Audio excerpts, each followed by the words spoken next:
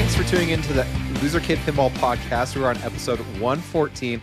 I am Josh Roop. My co-captain has decided to fly off to another country. He will not be back for a couple weeks. But in the meantime, we have an exciting guest on today. But before I get to him, I want to remind you, Venom just released. It's looking amazing. The gameplay footage is fantastic. If you haven't checked that out, go on YouTube. But if you want that game, hit up Zach and Nicole Mini at Flippin' Out. I just got my Foo Fighters on my birthday last Tuesday, literally 4 o'clock on my birthday, showed up.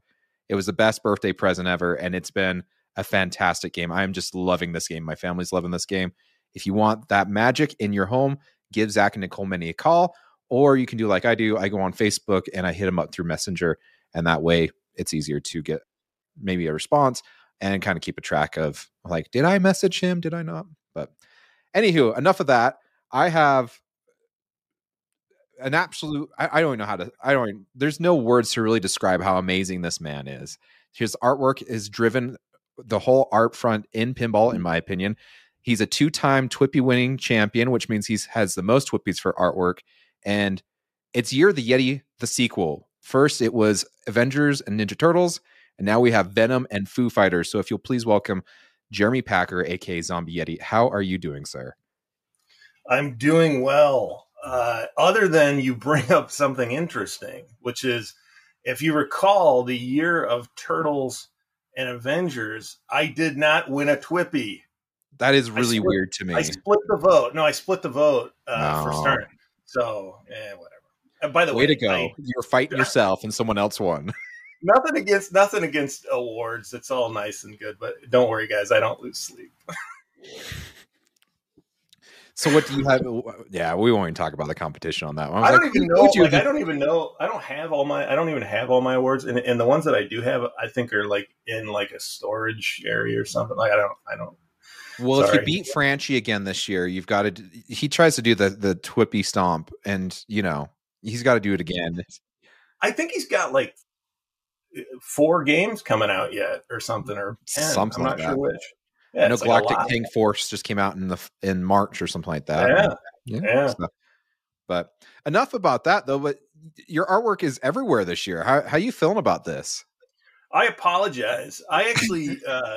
So, by the way, I don't make the schedule, and it just so happens that in this case, 2 games were scheduled back to back, where licensors had me as part of the ask and the contract, right? And like, I remember when it all came about and they were talking about it, and I kept going like, this isn't going to be fun.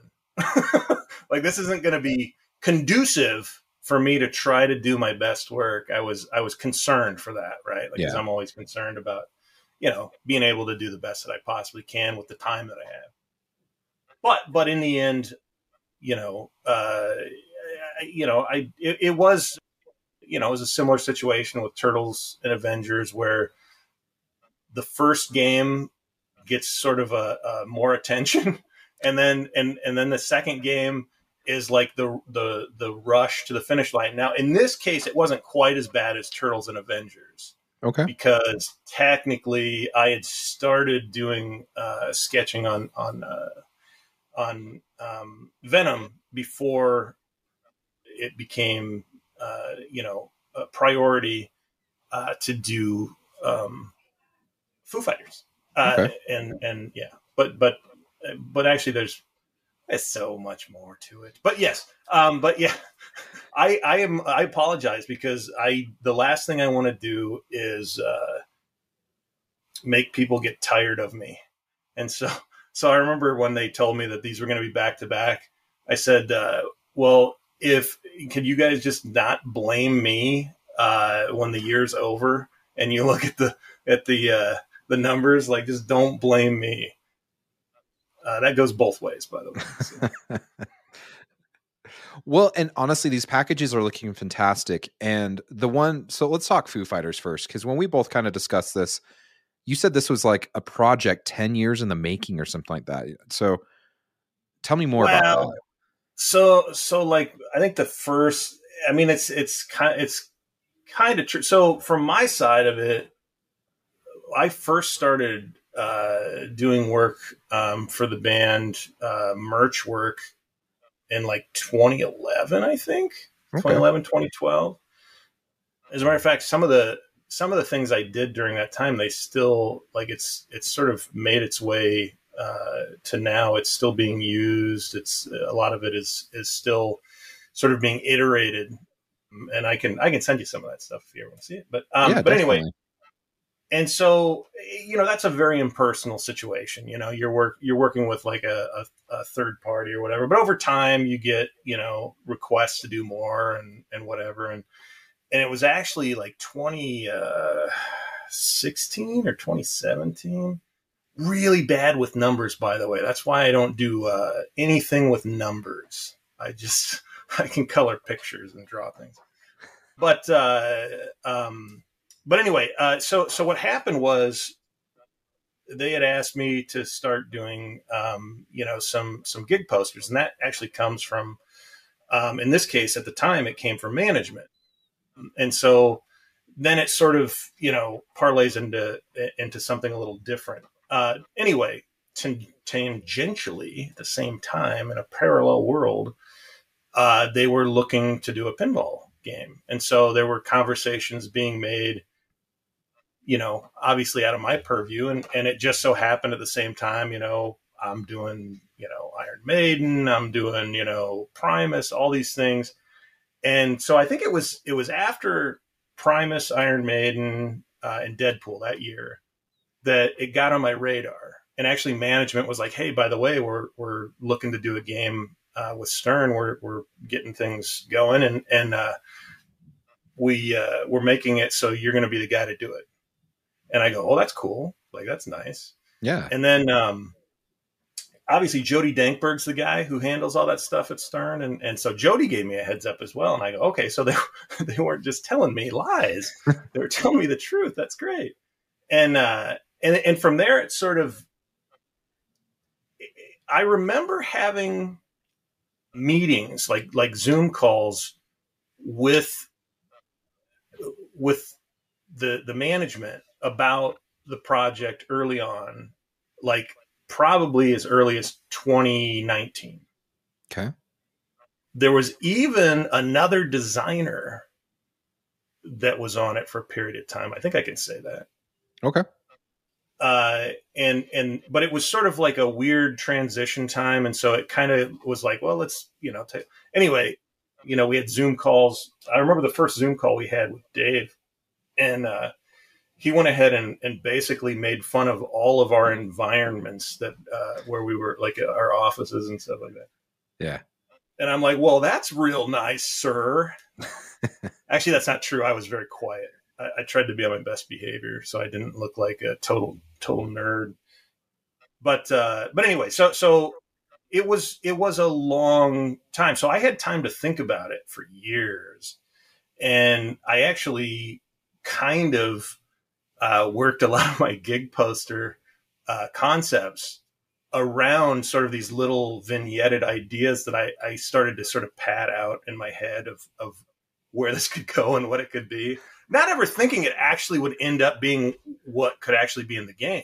Yeah. Because I didn't know who I was going to be working with. I didn't know where it was going to go. And it just so happens it was Jack and Tanyo. Yeah. And Jack and Tanyo, for some reason, listen to me and like me and respect me.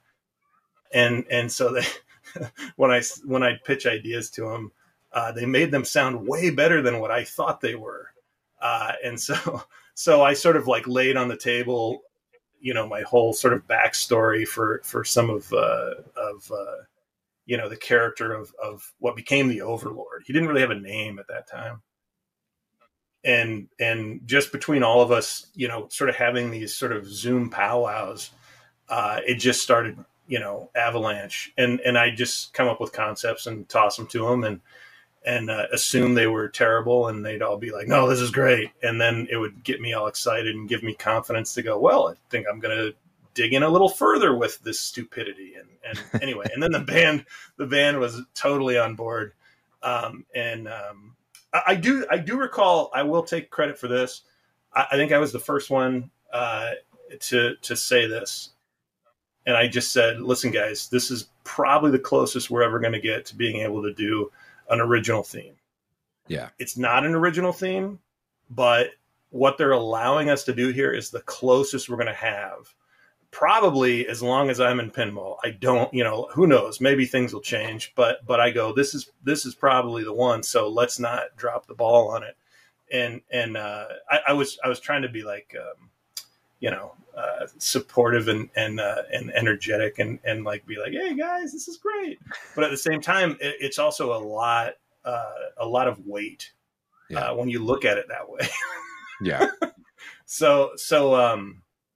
But thankfully, working with Jack and working with Tanya was it was easy and breezy. I mean, those guys are great. Tanya and I had worked on Deadpool, and we bonded quite a bit on Deadpool, especially when it changed designers. We were kind of in the woods on our own for a while. And so we have a really good rapport in that regard. And Jack, I don't know if you know this or not, but Jack, he is tall. Yeah. Which is funny because you're tall yourself. No, but he makes me feel short. So I don't like him because of that, but don't tell him that. We won't say a word. Anyone who makes me feel like I make somebody else feel. No, he's extremely tall. But no, Jack, it was interesting with Jack because he was kind of, I don't think I'm telling tales out of school to say this, but Jack was really, he had done Jurassic Park. Yeah. And he had a lot of great ideas. And I think it was just sort of, he was learning the process on a cornerstone of, and sort of, the team coming together, everything. And I think that worked in his favor and to our favor because, some things he would go like, well, what about this? That somebody else might go, I know we can't do that. And then in the process, he would kind of come to a compromise. He's a very efficient designer in that regard, which I relate to because to do what I do in the time frame, efficiency is very important. You got to use every second as best you can. So, but yeah, I don't know. Did I go too long on that line? No, not at all. So, you know me, I can't shut up. So there's nothing wrong with that. People love it. Okay. Well, and the other question I had too, because if I understood correctly, you were brought in a lot earlier on the Foo Fighters process than most pinball machines. Was that because of the relationship and whatnot? It definitely was. But I will say this: over the years, I had shoehorned myself in as early as possible on the projects I was attached to, because I wanted to be able to get, so when I dig into a project, like I promise you until I completely get it, until it clicks and until I have sort of my direction and sort of, what really sort of drives me and excites me, makes me feel like I'm, 13 years old again or whatever, which drives, the focus and ambition to not fail, by the way. So it's a good thing, but I want to start as early as possible. And by the way, I wouldn't charge a lot of times, even for some of those hours for things like that. Like I'd be like, listen, just in my spare time, just give me a heads up on where we're going. Let me kind of feel this out and make some decisions. I would come up with different concepts for my direction visually on what I think we could do. Godzilla's a great example. So Godzilla is probably the first one where I think I started right after Avengers. And even though I wasn't set to start, I said, I want to start. I want to feel this one out. I want to decide where to go. I want to make sure I'm going the right direction. And so I was able to put a little bit more focus. I did a lot of sketches, and a lot of them, will never see the light of day. I didn't even show them to the team or whatever. I just, throw them away, whatever. I mean, well, obviously I still have them, but at the same time, it was one of those things where I was able to, by doing that, have a much better understanding of where I could go and where I couldn't go. So coming up with creative solutions for certain things, it made it a lot easier because, I don't rush to the finish line. They'd love it if I did, but I kind of feel like I'm doing a disservice if I don't sort of feel my way through something, which sounds pretentious and dumb, but it's not, I promise. I don't purport to be an important artist, by the way, but I'm a careful one. I try not to waste time. Now, I'm sure there's some people on Pinside who would say that I do. Anyway, they don't count. You don't count. No. They absolutely, everyone counts. But so from that experience on Godzilla. And just going, that worked out well. And then seeing the response to Godzilla, which was so positive, minus the watermelon crowd. Sorry. I said, well, I've got to have another main character with green. What's my next project? And they said Foo Fighters. I said, no problem. I'll figure it out. Anyway, that's an Overlord joke. But no, so I wanted to start immediately as soon as I could after Godzilla, because number one, I knew that, and actually it was Venom that I started on after Godzilla. Okay. And I think I had done concept sketches for cabinets. And back glasses, but we're talking like thumbnails. Like they weren't very refined. It was just sort of, well, here's an idea, here's a direction, or whatever. Yeah. And because don't you guys do that when you're doing concepts for pinball machines? Don't you start out small and kind of just paste it on there so that way it gives it a general direction? Well, I don't. Well, yeah. So I just basically make I make the templates very small so that I stay loose, and I say I don't get too, because I can get caught up in like stupid details, and it's a terrible thing to do, and that's why thumbnails exist for artists, and the concept of it, kids, if you're artists out there and you don't like doing thumbnails, you're doing yourself a disservice. It took me many years to realize this, but color sketches also aren't bad. but yeah, I would come up with concepts. We didn't always blow them up and put them on boxes. That actually usually comes when we do like the sort of internal reviews with like the execs and stuff like that. Like that, there's times where we'll do that. And in the case of Foo Fighters, we definitely did that because Jack really wanted to sell this concept of what we were doing. And I think if you saw like sort of the general crowd reaction when it leaked that Foo Fighters was being made, everyone's like, band pen. And I think everybody, like even internally, a lot of people probably to some degree thought, oh, it's a band pen. Yeah. And we were like trying to say like, no, we're not making it a band pen. Like they're there, but it's not really a band pen. So to be able to communicate that, that was probably part of the reason why he did that. Yeah. And also he's got that radio voice. So when he does presentations, he sounds so confident. Makes you feel all warm and fuzzy inside, like you can trust what he's doing. Yeah, he makes me feel inadequate in my speaking voice. He's no Jerry Thompson though. But anyway, shout out to Jerry because he always has the most booming voice whenever he does a podcast. So yeah, I think I worked on Venom until almost Christmas of that year before, and then I started on. So like I think I maybe had worked on it 2 months or something like that, 3 months. I just started inking one of the back glasses. So it was weird. So like when I went to Foo Fighters and I went so deep into Foo Fighters, for 10, 11 months, whatever it was. When I came back to Venom and I looked at stuff that I had done, I'm like, what the hell?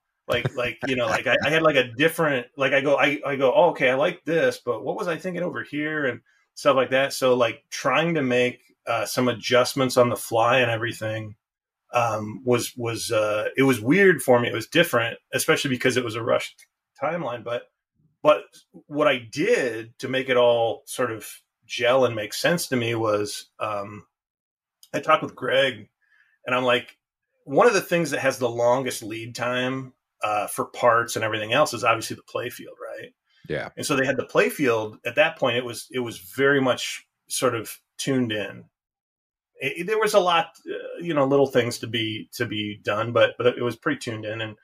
And so I talked with Greg, and Greg's like, hey man, why don't you just jump into the playfield, figure out the playfield, and from there, like once you get back to those other pieces you had already started, you're gonna sort of have kind of your anchor or whatever.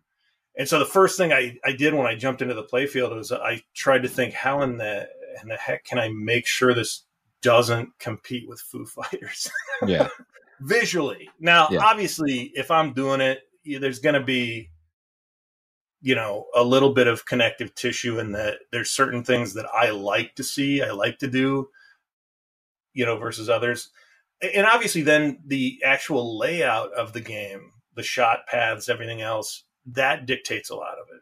The game rules dictate a lot of it. But I did go out of my way to try to make sure that these two games would not look like they were coming from the same universe necessarily. Yeah. And whether that was a success or not is up to other people. But I'm proud of what I got done, considering that I never had a weekend off for 2 years. So there's that. Crazy. Well, and they do look great, and they do look great.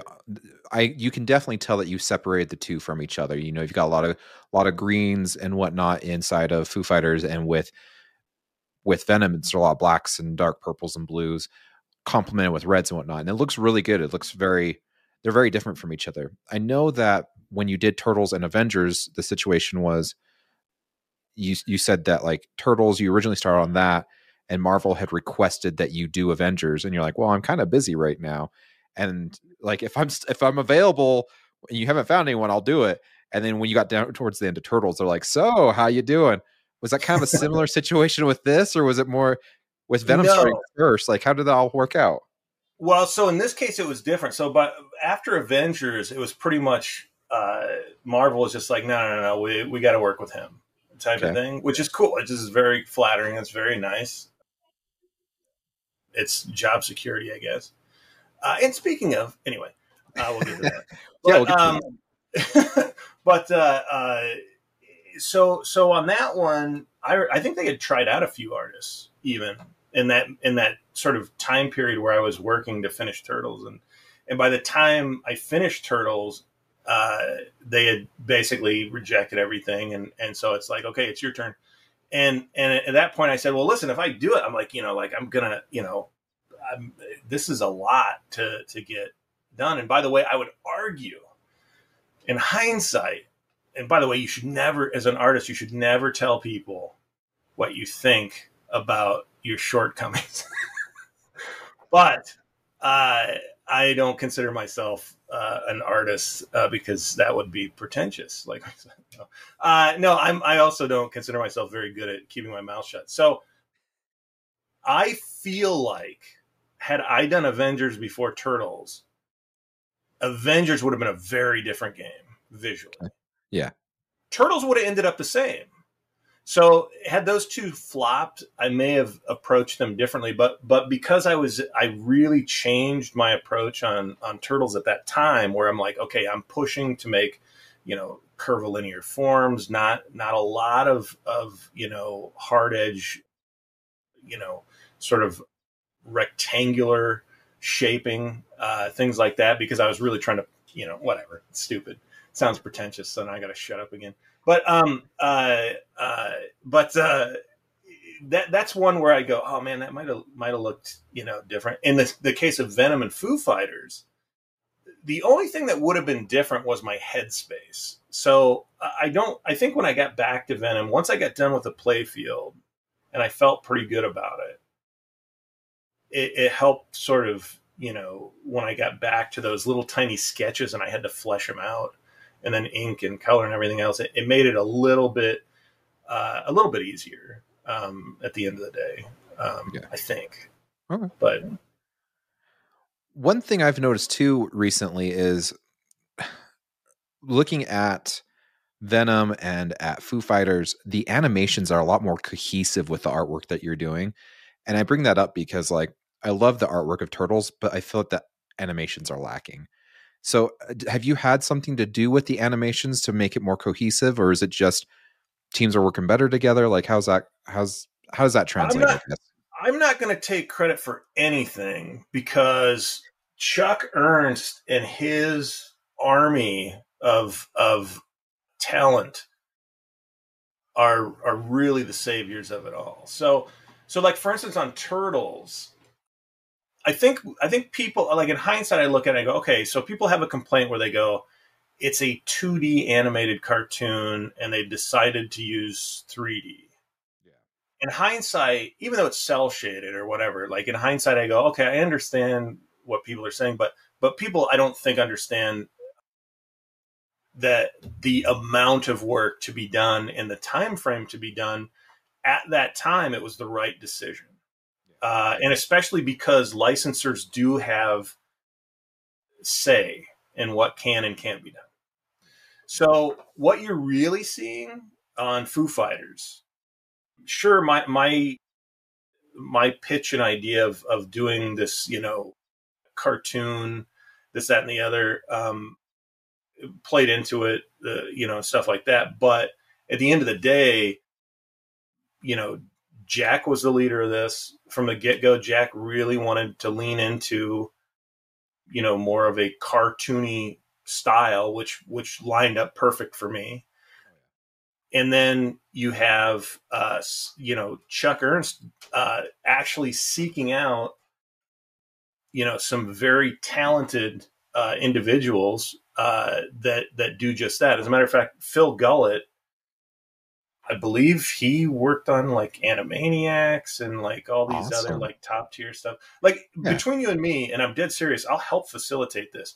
I could not even begin to give you the laundry list of people who work on that stuff. And I'm actually going to try to here, see if I can at least find a little. I've said this before. I'm like, somebody needs to just give me a list, because I know all these people. I'm friends with them, but at the same time, I always forget people.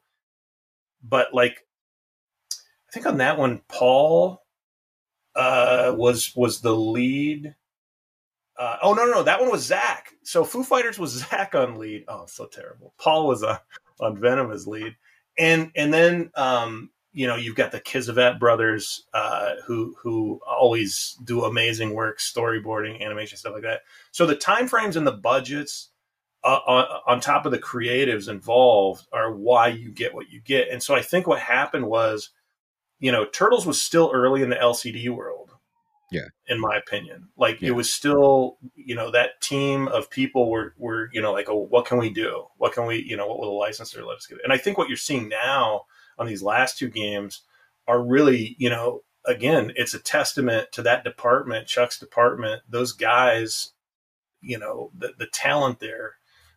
And I want to facilitate this. You need to get all of these guys on a podcast. Like, you literally, like, maybe just the leads as a starting point, but all of the artists that they work with are amazing. And I'll do like character sort of turns for them from the get-go. So they sort of have, a little bit of a style guide to go with. But then I always defer to them. I always say, you guys do what you do. Like, I've got my stuff to worry about. You worry about your stuff. If they need stuff from me, I do it immediately and get it over to them so that they've got some reference for something or whatever. But the creativity, especially in Foo Fighters, that's that team. I don't want to take any credit for that. Gotcha. Well, I came up with ideas, but they came up with better ideas of how to animate, like what to do with it, And a lot of that too, some of that came from Tanyo and his writing partner as well. So it really, I mean, it really is. People don't understand how much of it is a collaboration on these projects, and the game designer always is like, oh, the game designer. And listen, they're sort of the director of it. Don't get me wrong. They should be. But like for me, I'm like considered like lead artist. I'm like, lead artist of what? I mean, the LCD work has a lead artist as well. Yeah. So for me, I look at it like, there's a whole segment of people that are just not well represented and getting the recognition they need. So well, I agree with you. We should get on. You need to do that. Let's do it. Yeah, I'll make it happen. Sounds good to me. That's great. Yeah. And these games are looking great too. Like Foo Fighters. So you had a lot of freedom in this. Where did this freedom come from? Trust is the best place to get it.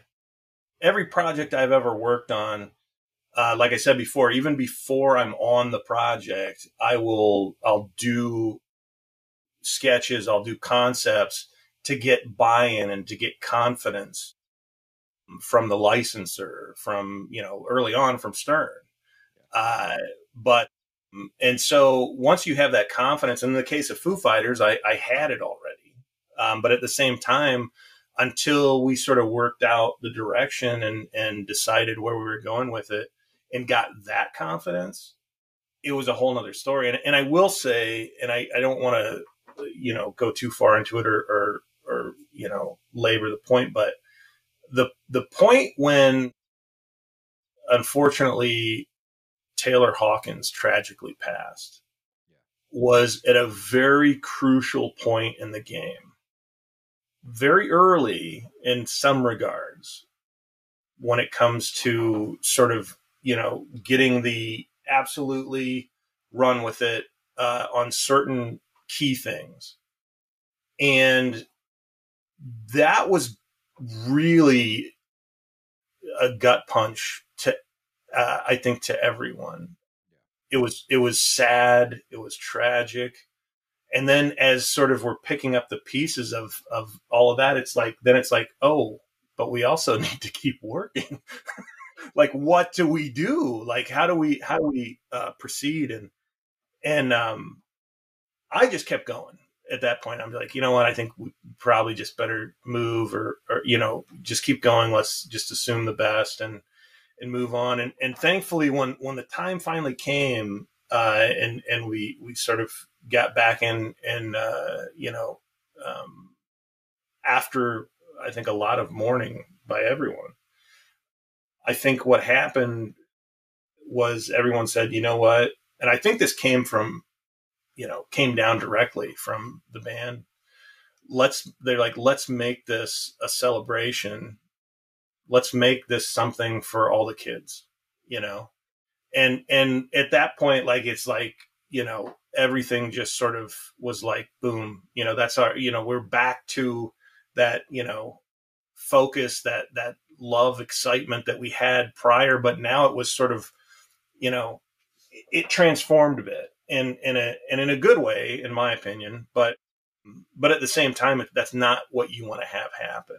I mean, obviously, like, it's rough. It was difficult for a lot of people on the team as well. And I mean, all of us are fans. I don't know that anybody on that team was not a fan.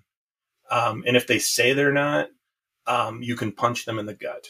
Okay. I don't know. I just figured that'd be funny, but, and you got to get it on, you got to get video of it. I want to see it. Yes. I'll take full responsibility for the damage. Anyway, so yeah, it was different. It was different, but I think everyone involved, the love shows. Like I said before, like, when a game hits on all cylinders, it really does show. Yeah. And I think I've been fortunate. I try to create that from my side of it, whenever I'm on a team. And obviously that, that's where my joke of filling my punch card comes in with, working with Brian Eddy and stuff. So that was interesting because I had never worked with Brian before. And Brian's got a completely different style. Every designer has a different style, and so it was really coming off of that one with Jack and jumping back in with Brian. He made it a lot easier to sort of pick up from where I was and go. But I do feel like because of the rush, I felt like a little like I was sort of at a distance at times, with Venom, because obviously I'm off, finishing up Foo and, whatever. I don't know. Maybe that's just mentally in my head, or maybe they looked at me like a traitor. No, I'm kidding. You're in Camp Eddie now. Yeah. But so it was obviously a different experience going in with Eddie and whatnot. The first question that comes to my mind, I know you had nothing to do with this, but we're getting so many questions of the doppelganger is what some people are naming him because he's got such a big booty. Was that your decision? Did you coax the sculptor into putting a big butt? Because his butt crack goes all the way to the back of his neck. No, so I'm all for butts. They serve. Listen, they're just they're just trying to help people survive and get rid of waste.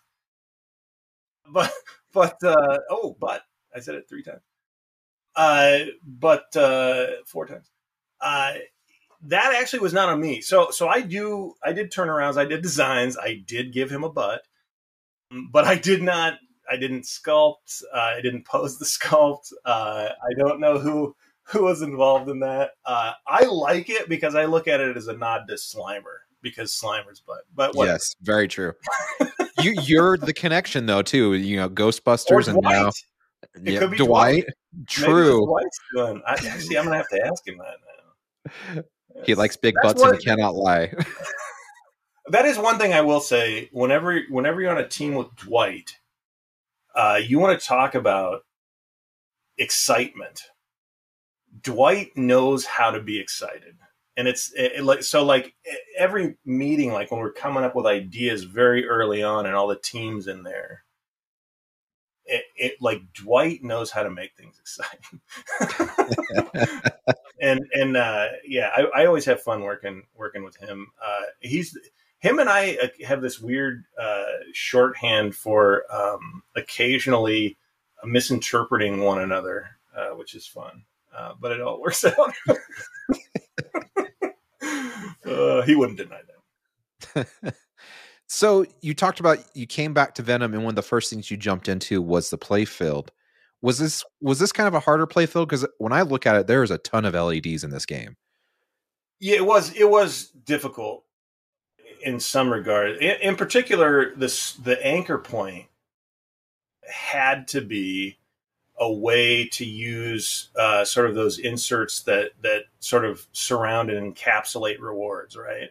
Yeah. And when I got in, because I was on Foo for so long, a lot of the light boards had been done and a lot of the layout of those inserts were there. And I'm like, oh, I could make it so much cooler if we could do this, and this. And so I fought a little bit. I mean, I don't fight, by the way, but I kind of push to get a few of those changed, and thankfully they were able to, and so and it was minor stuff. Again, when a designer lays something out, I don't like to step on their vision, but I do know where there are certain things that you could sort of polish just a hair, and it would make for sort of a better visual layout, artistically speaking and stuff like that. And most, every designer I've ever worked with has no problem with that. And so anyway, so once I got into it, that was my first problem is I go, this is a big area down here where I've got to actually communicate information.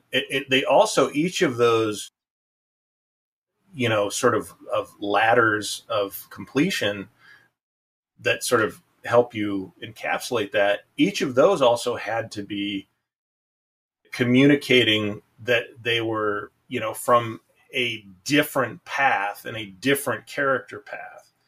And so thankfully that's where the RGBs do help a little bit, because as much as I can give a visual indication subtly or not so subtly, the ability for Dwight to control, those light colors and everything else, it helps tremendously. But yeah, so that was my big problem. The other thing was, in the back of my head, this is a Venom game, and while Dwight is super, like, he might be a much bigger comic book nerd than I am. And so, like, he was like, from the get-go, we're going to have all the, like a bunch of different hosts, this, and I'm going like, but people will, if they hear Venom, they're going to want Eddie Brock, type of thing. So I knew that trying to balance that out and make sure that people are like, still, this is a Venom, this is Eddie. Yeah. That's where, getting him nice and large at the bottom between the flippers was kind of like a no-brainer. Like, that's kind of a decision where I'm like, I don't know where else I could have gotten away with that, especially when, because the game has a lot of web slinging and combos and things like that. A lot of those shot paths up top represented locations, not characters. Like, in a lot of games, it'll be a character. In this case, it was locations. And, trying to crack the code of how to balance all these things and make it, overall still a visual, interesting, a way to break up space in areas, but still communicate information. It's always a challenge. And I try to be very analytical and think it out and start where, in areas that I understand and I don't know. And a lot of that was, honestly, I think all comes back to working on Ghostbusters with Greg. I'd ask Greg, I'm like, okay, I said, so when I worked with J-Pop there, I said, the one thing was when it came to playfields, he'd always make sure that I just had absolutely no way of knowing where I was going, because he would constantly change everything. And he goes, okay, he's like, yeah, your J-Pop playfields are terrible. I'm like, oh, thanks. That makes me feel good. Why'd you hire me? Yeah. And but he actually gave me a lot of really great advice early on, and it really was the simplicity, and there's more to it, but the simplicity of searching for the anchors that you understand, fleshing those out, looking what's left, and then starting to prioritize, and so it's a very analytical approach. And it served me well, and I chalk it up to Greg's influence on me. So, well, and it's done great, because I don't see any of your art packages and go, those are terrible. They all, like I said, I feel like they all set a higher standard for what we're starting to see in artwork in pinball in general. So, you said you're a big comic book nerd. Did you have to do much research for Venom, or did you already know Venom? Did you know? I did. I grew up. I grew up before Todd McFarlane started. I was reading before Todd McFarlane started his run on Amazing Spider-Man. I read all through that run. That was me, like, literally getting comic books, begging my parents for a couple bucks so I could, get those. And so I read those in real time. I read, the original Venom when they did the Venom miniseries. Mark Bagley did the art, stuff like that. I read all that stuff. I haven't kept up as succinctly as Dwight has. So I still read comics, but I don't have the time. So I have such a backlog. I'm not joking when I say this. I may have years of backlog of comics I actually have and have not gotten through. Now, some of the stuff that this is sort of pulled from, I had read, which is good. Yeah. Not all of it. So I did actually go back through and sort of catch up on a few aspects. King in Black, some of that stuff I had not finished. I had, I had the books, but I didn't necessarily finish all of it. And so it was kind of weird for me to actually go in and like have an understanding, but then a few holes. And I'm going, oh, wait a minute, what? But I got myself up to speed pretty quick. And obviously, it's one of those things where at the end of the day, I hope people do understand that anyone who worked on this project absolutely loves all the characters. You don't at Stern. It's really nice that they don't force people on things and go, well, your job is this, and here's a project, you have to do this. Like, they really do cultivate the creativity. Yeah. Which is fantastic. And it's amazing in that regard. And that's part of the reason why I have continued to work with them as long as I have. Yeah. Well, and we do want to talk about that, but we'll tease it just a little bit longer. Yeah. One of the questions I also had too was, like you did with Avengers, you had to do the same back classes for the Premium and the Elion Venom. Was that just a time constraint, or was that? It was absolutely a time constraint. And that was one, I don't know if you know this or not, but on Avengers, it was actually approved with just one back class. Oh, really? And I got done, and I said, listen, I think I had like, I don't know, 3 or 4 weeks or something. And I said, listen, I think there's still aftermarket stuff to do, but I'm like, listen, just let me try to come up with something else. And again, both of those back classes on Avengers, it's not like I tried to create the Sistine Chapel. Like, I knew my limitations to a point, but at the same time, I had to come up with something else. I said, I'm like, my goal from day one, and this goes back to, even working with J-Pop, was, I look at this world, and back then prices weren't, even what they are now. And I go, yeah, these are high-end pieces of art to me. They always have been. And I, as a kid, I loved the artistry of it. I looked at these, machines and was just like, this is just so, it's such an incredible thing to be able to do, that when I got involved, I said, I want to show that you can do more with it if I can.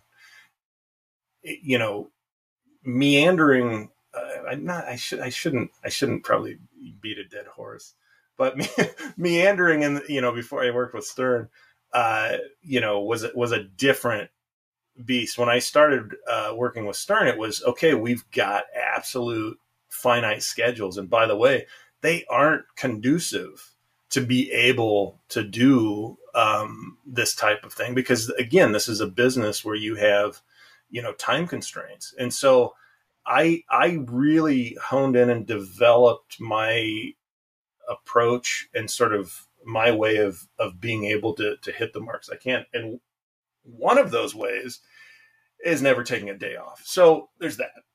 Anyway, that's not a good one, by the way. I'm learning as I get older. That's not a good one. Yeah. Well, one of your things that you first pointed out to me when Foo Fighters come out was Gary was under the flipper as a little alien that said "ship it." Is there any other Easter eggs you may have put into Venom or to Foo Fighters that you're? I actually don't set out to do Easter eggs, because I feel like unless it serves a purpose, and in the case of Gary, or Garlian, as I like to call him.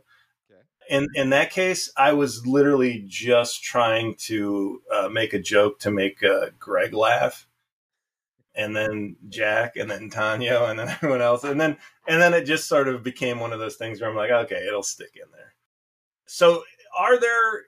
I mean, there always are. I don't know that many are as quite as overt as that in that regard, but gotcha. But yeah, again, time constraints. You focus on what you can. I don't. I mean, I put a lot of stuff into these. I try to have intent.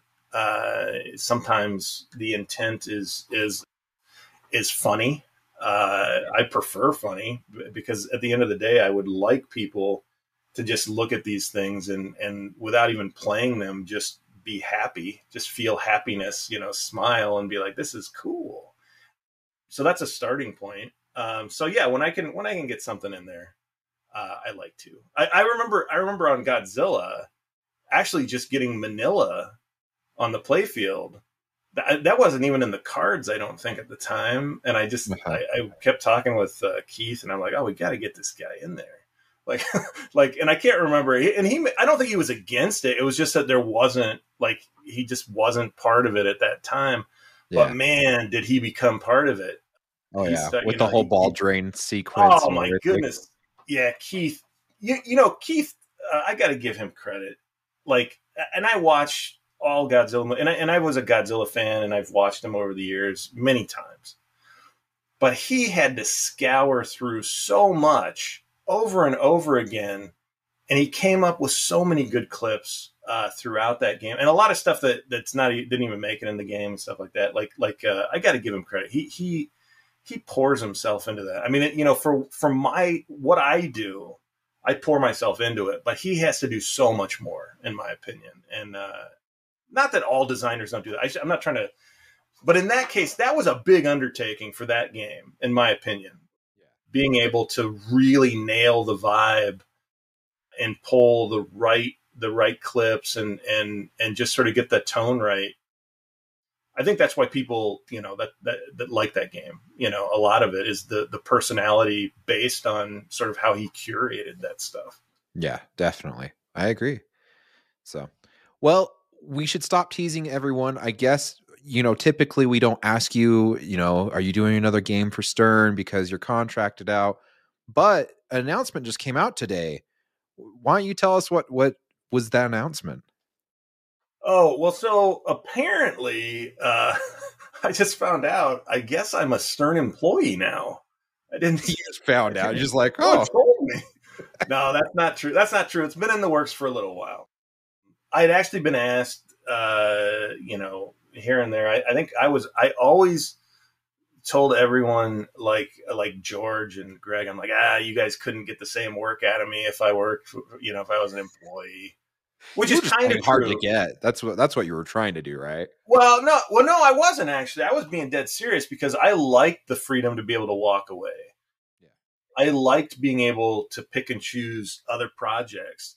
But what happened was over time, I started to actually like these projects better than other projects. And I started turning away other projects to work on more projects like this. And it had nothing to do with money or time or anything like that. It had everything to do with the people and the projects. Like, I have made a lot of really good friends at Stern over the years, and I have so much respect for everyone that I've worked with. At one point, it kind of hit me, and I go, well, I'd be kind of stupid not to take an opportunity to work with these people. But then the real kicker came when somebody said the word paid vacation. Anyway. That's when you realize you're like, yeah, I work myself way too hard to be nice to have a paid vacation. Yeah, and then somebody said, then they said benefits, and I go, what? Anyway, those still exist? No, listen, the person to thank at the end of the day, and there's really two that I sort of put in tandem. Actually, there's a lot of them, but directly, it's Greg for basically giving me enough rope to prove that I won't hang myself over these projects over the years, and giving me these opportunities, regardless of what a licenser says. Art directors can decide, if that's going to work or not. And he always had faith in me, and he's always been super supportive, and he's always looked out for me. And along with that goes George Gomez. Same thing. Both of those guys have actually made me at times feel almost like I'm good at what I do, which I question. But yeah. But then there's a lot of other people. I mean, obviously Jody Dankberg has gotten like the greatest licenses, and You a can't lot of argue them. with that. Yeah, Yeah, they're and top and and notch. yeah, and he continues to. I mean, he's been he's a good friend of mine, and he's always like, there's times where he'll be like, hey, I'm thinking about this or this. Any of those interest you? Or whatever, just like off the cuff, like occasionally, and I'm always like, it's one of those things where it's like, first off, I have to say this: I'm not the guy for everything. So don't worry, people who don't like me. I won't do your favorite game. For instance, I would not do Back to the Future, and it's not that I don't love that era and those movies.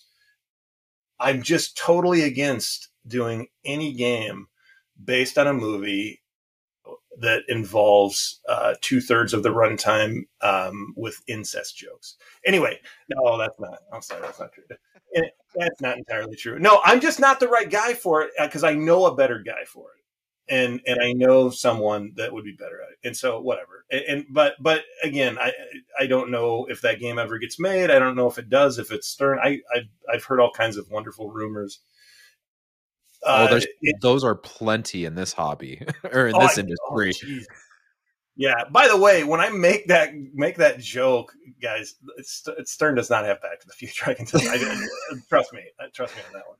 But anyway, I can make other now jokes. you're gonna see yourself on Nap Arcade in a couple days, and it's gonna be like, I hope Zombie so. Yeti teases Back to the Future. It must be I hope so. true. Speaking of which, I saw that Canada guy posted something about Keith Elwin having 2 games next year. And I just want to say, all I've got to say to that is only 2, Chris. Ooh. Anyway. Oh no, that's for Nap Arcade. Oh, okay. I'm just trying to cause trouble. No. Believe me, I'm not a talker. But no, at the end of the day, yeah, I'm really excited, and I'm honored to be a part of the legacy at Stern. I mean, what Gary's built and maintained over the years is, not a lot of people will get to say they worked at Stern, and Yeah. it's a cool thing. I'm not one that, I don't really care about labels. I don't really care too much about they asked me, like, what do you want to be called? Like, what's your position or something? Somebody asked me that, and I said, I don't know, employee. Like, I don't care. Like that, like I don't need a label. Like that doesn't prove. Hopefully, my work speaks for itself, and no matter what I do, people will just go, oh yeah, he's the guy who did that art. They don't go, oh, he's the junior art. I don't know what the hell. I don't even know what I don't even know what what I'm actually called, but that's okay. It doesn't matter. But yeah, no, I'm very thankful, very excited, and hopefully I will continue to keep up the level of quality, and hopefully wherever I can, I'm going to help pass along things I've learned to other artists at Stern, and hopefully help them make their lives easier too, if I can. Definitely. I On don't your know that business I'd be card, able to, by the way, but I know that, like, with Jack Danger, his thing is meme master or something like that. You should just be the man who makes the chimichangas. That's what you do on your business card. Yeah, that's not bad, actually. That's not bad. I'm okay with that. I actually would. I would be fine with any title that I'd be fine with just about anything, really. President, No, anyway, I kid. But yeah, no, yeah, that I think that's legit now. And it's been a long time coming. And for years I said, you don't want to hire me. And then over time, I just, I just really fell in love with everything. So I kind of, yeah, as long as people will continue to buy stuff and they don't hate me, hopefully I'll continue to get to do it. Sounds good. Well, I've taken up plenty of your time, and I know you said you've been up since like 4 o'clock this morning. So I Yeah, think I got weird. Like I grew up. I grew up. My parents or my dad worked construction, and I would go out with him, especially in the summers and on weekends. And so I tend to wake up early. Usually not 4 a.m., but yeah. but when I do wake up early and I go, oh, I'm only going to maybe get another hour of sleep. I try to just get moving, because if I don't, I'm just going to feel like just drained the rest of the day. And then my brain doesn't work well. I mean, you could argue it doesn't anyway. So there's that. But listen, before we go, so Okay. I have to ask, because Yes. time, it's been a long time since we talked. Yeah. Any good video games you've played in the past year?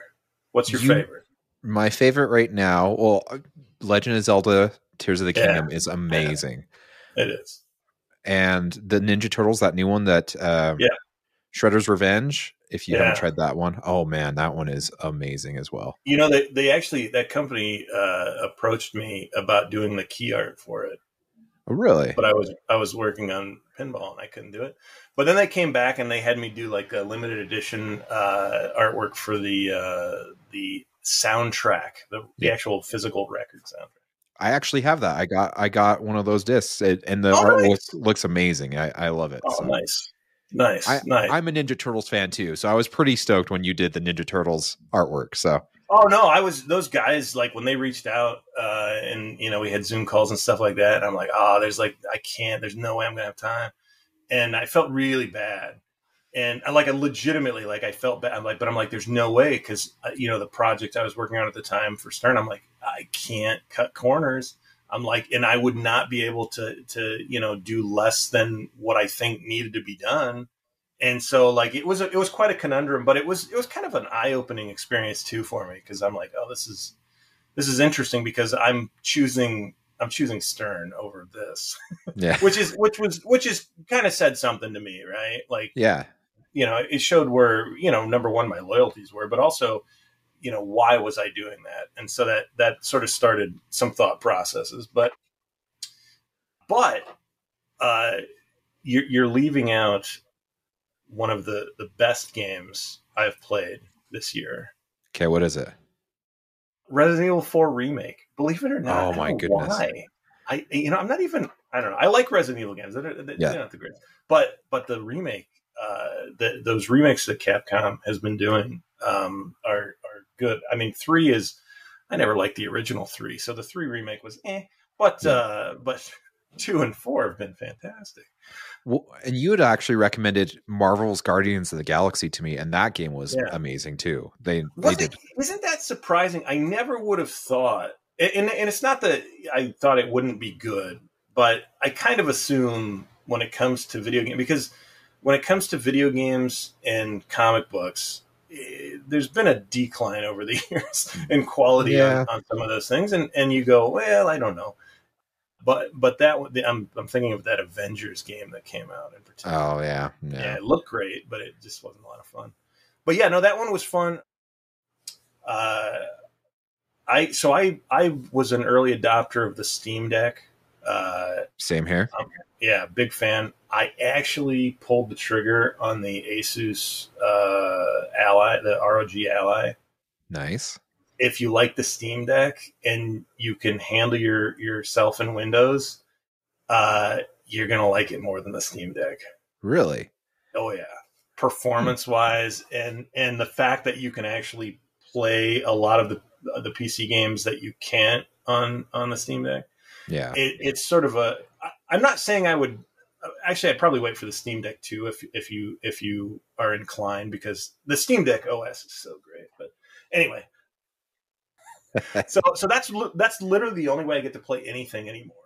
So Yeah. like I think I played through Hi-Fi Rush. Okay.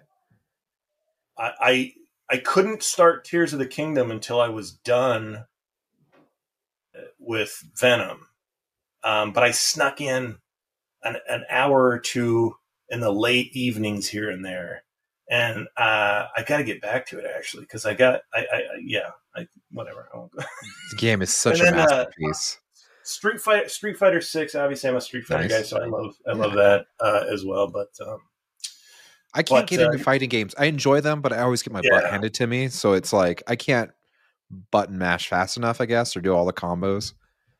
I get it. No, I totally get it. The older I get, and I'm 20 plus 26, and the older I get, even playing like a Call of Duty or something like that, like my tactics are different. I used to be head on, run in there, take everybody out, boom, boom, boom, and now I snipe.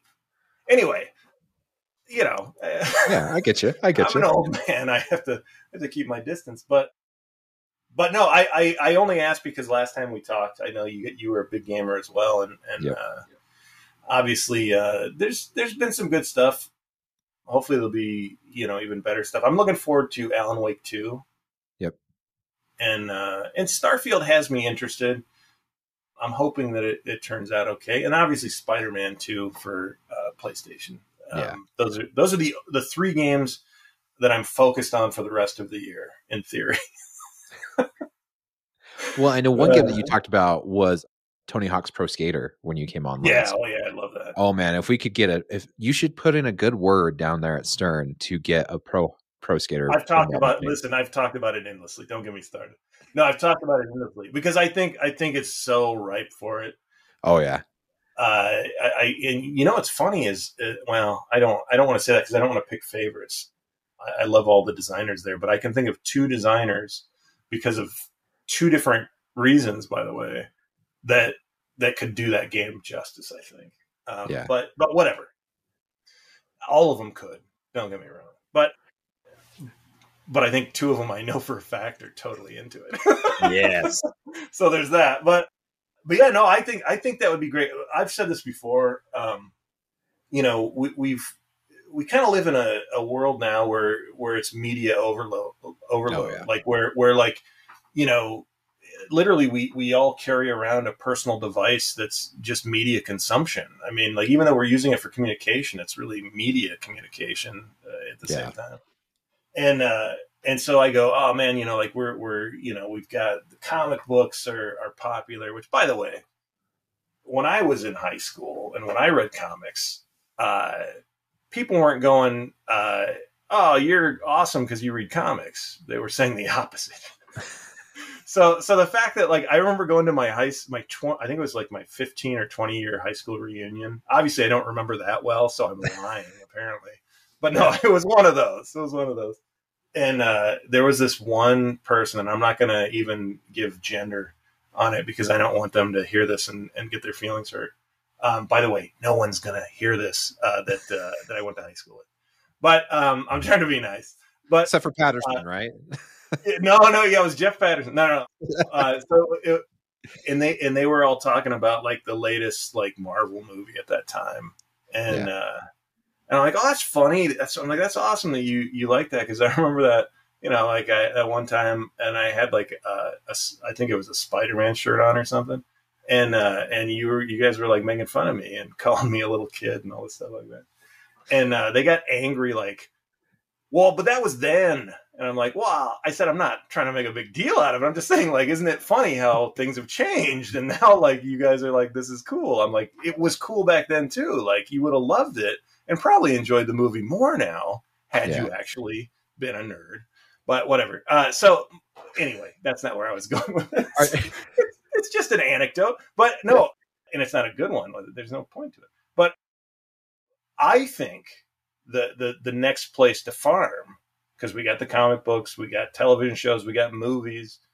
And how many classic movies are made in the last decade? Oh yeah, not very many. Yeah, not very like many. Maybe. Yeah. I mean, who knows? We'll see. We'll find out in 20 years. But video games, that's where you go. Yeah, definitely.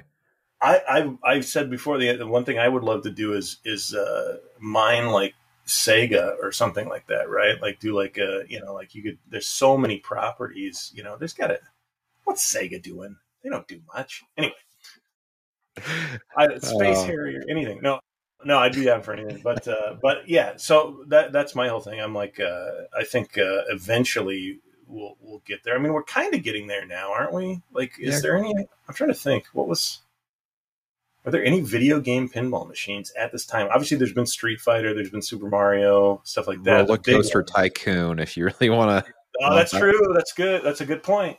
Yeah, that actually that's what ruined it for us. Well, Big Buck Hunter as well. That's a good point. Roller Coaster Tycoon. Who would have thought? What about isn't there that like one? There's like you drive a semi truck in the snow. What's that one called? That'd make a great pinball game. You just make Goat Simulator the pinball game. Actually, I'd be okay with that. Lots of air balls. Anyway. Yeah. I got to be honest. Have you played Goat Simulator 3, the latest one? I haven't. Is it? They actually made it a game now. Like before, it's nonsense. Now it's nonsense with purpose. Yeah. And I got to be honest. It's actually pretty enjoyable to meander around. kind of like what's that? The Deer Simulator or whatever, but he can walk on two legs with a gun and he hunts people. It's better. It's more refined than that in regards to what can be done. But you're right. You're in the same wheelhouse there. It's very similar. Visually, though, I don't know what I don't know what you could do with a game like that. But it's interesting. So. Anyway, okay, that's it. We'll have more video game conversations off camera so we don't annoy people. Okay. Well, are you going to Expo this year?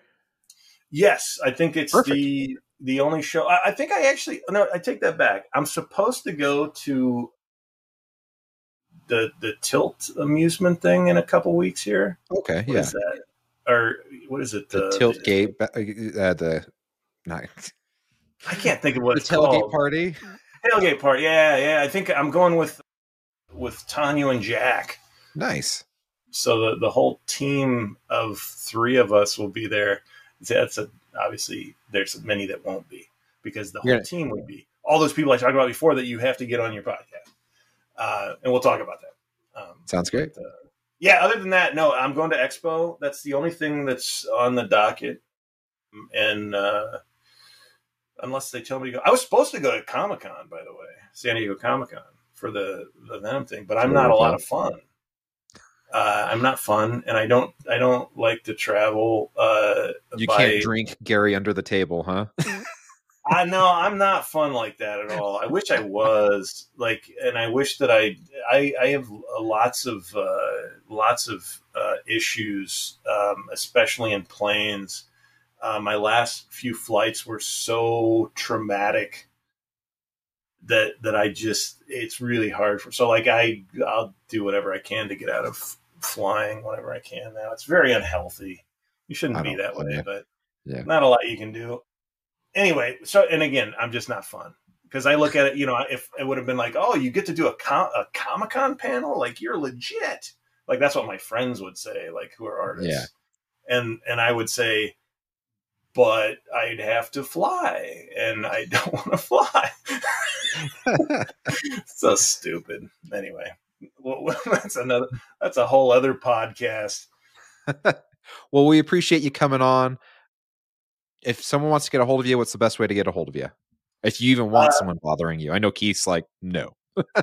Oh, well, so you can reach me via Keith Elwin. That seals it. No, I think I still have zombieyeti.com and I've got a contact form on there, whatever. Or you can just email, whatever. I think I've got a Stern email now, but it's not Zombie Yeti. It's Jermey Packer, which is not as cool sounding. But that's okay. It is funny though, that, like your name is so synonymous. Zombie Yeti is so synonymous that when you do say Jermey Packer, people are like, "Who's that?" Yeah, You I mean know. zombie? Like Yeah. it's not very cool, and people are like, "Who's that?" And then, as you can see, I got all my hair and beard trimmed to look like an adult. Nice. So I got to tell you this one. I swear, and you can stop recording because we'll bore people to death. But I got to tell you this one. So I went, and again, I'm not trying to hurt anyone's feelings here, who may have cut my hair, but I went to get a haircut, and it's a friend of the family who has this business, and she's cut my hair a billion times. And I went, it's for some reason, I don't know what was miscommunicated, but I walked out of there and I looked like Steve Perry from like 1985 or something. And I go, what happened? Like, I don't understand what happened. And like, listen, I don't mind looking goofy because I am by default. But I just really, and I'm like, oh, I can't do this. And so the next day I went to a barber and I said, hey, make me look like I was, like I live in the now. And so he cut all my hair off. Anyway, it'll grow out. Don't worry, it'll grow out. But I will not show you photos either of what it looked like before, but it was not a good look for me. Yeah. That's impressive. You took photos. It's one of those ones that you usually throw away and you pretend it never happened. Oh no, I had to like show my wife before I got home. I'm like, oh, prepare yourself. That's awesome. Anyway. Well, if you want to get a hold of us, we are loserkidpinballpodcast@gmail.com. We're on all the socials, Twitter, YouTube, Facebook. I guess it's not Twitter anymore. Sorry, X. I don't understand that. Whatever. It's all at loserkidpinball. Check out our merch on silverballswag.com/loserkid. I'm wearing the George Fisher Don't Panic Flip shirt. It's very awesome. You should go get yourself one as well. Nice. But we thank you, Jermey, for coming on, and it's always great to have you on. And I guess we'll see everyone in 2 weeks.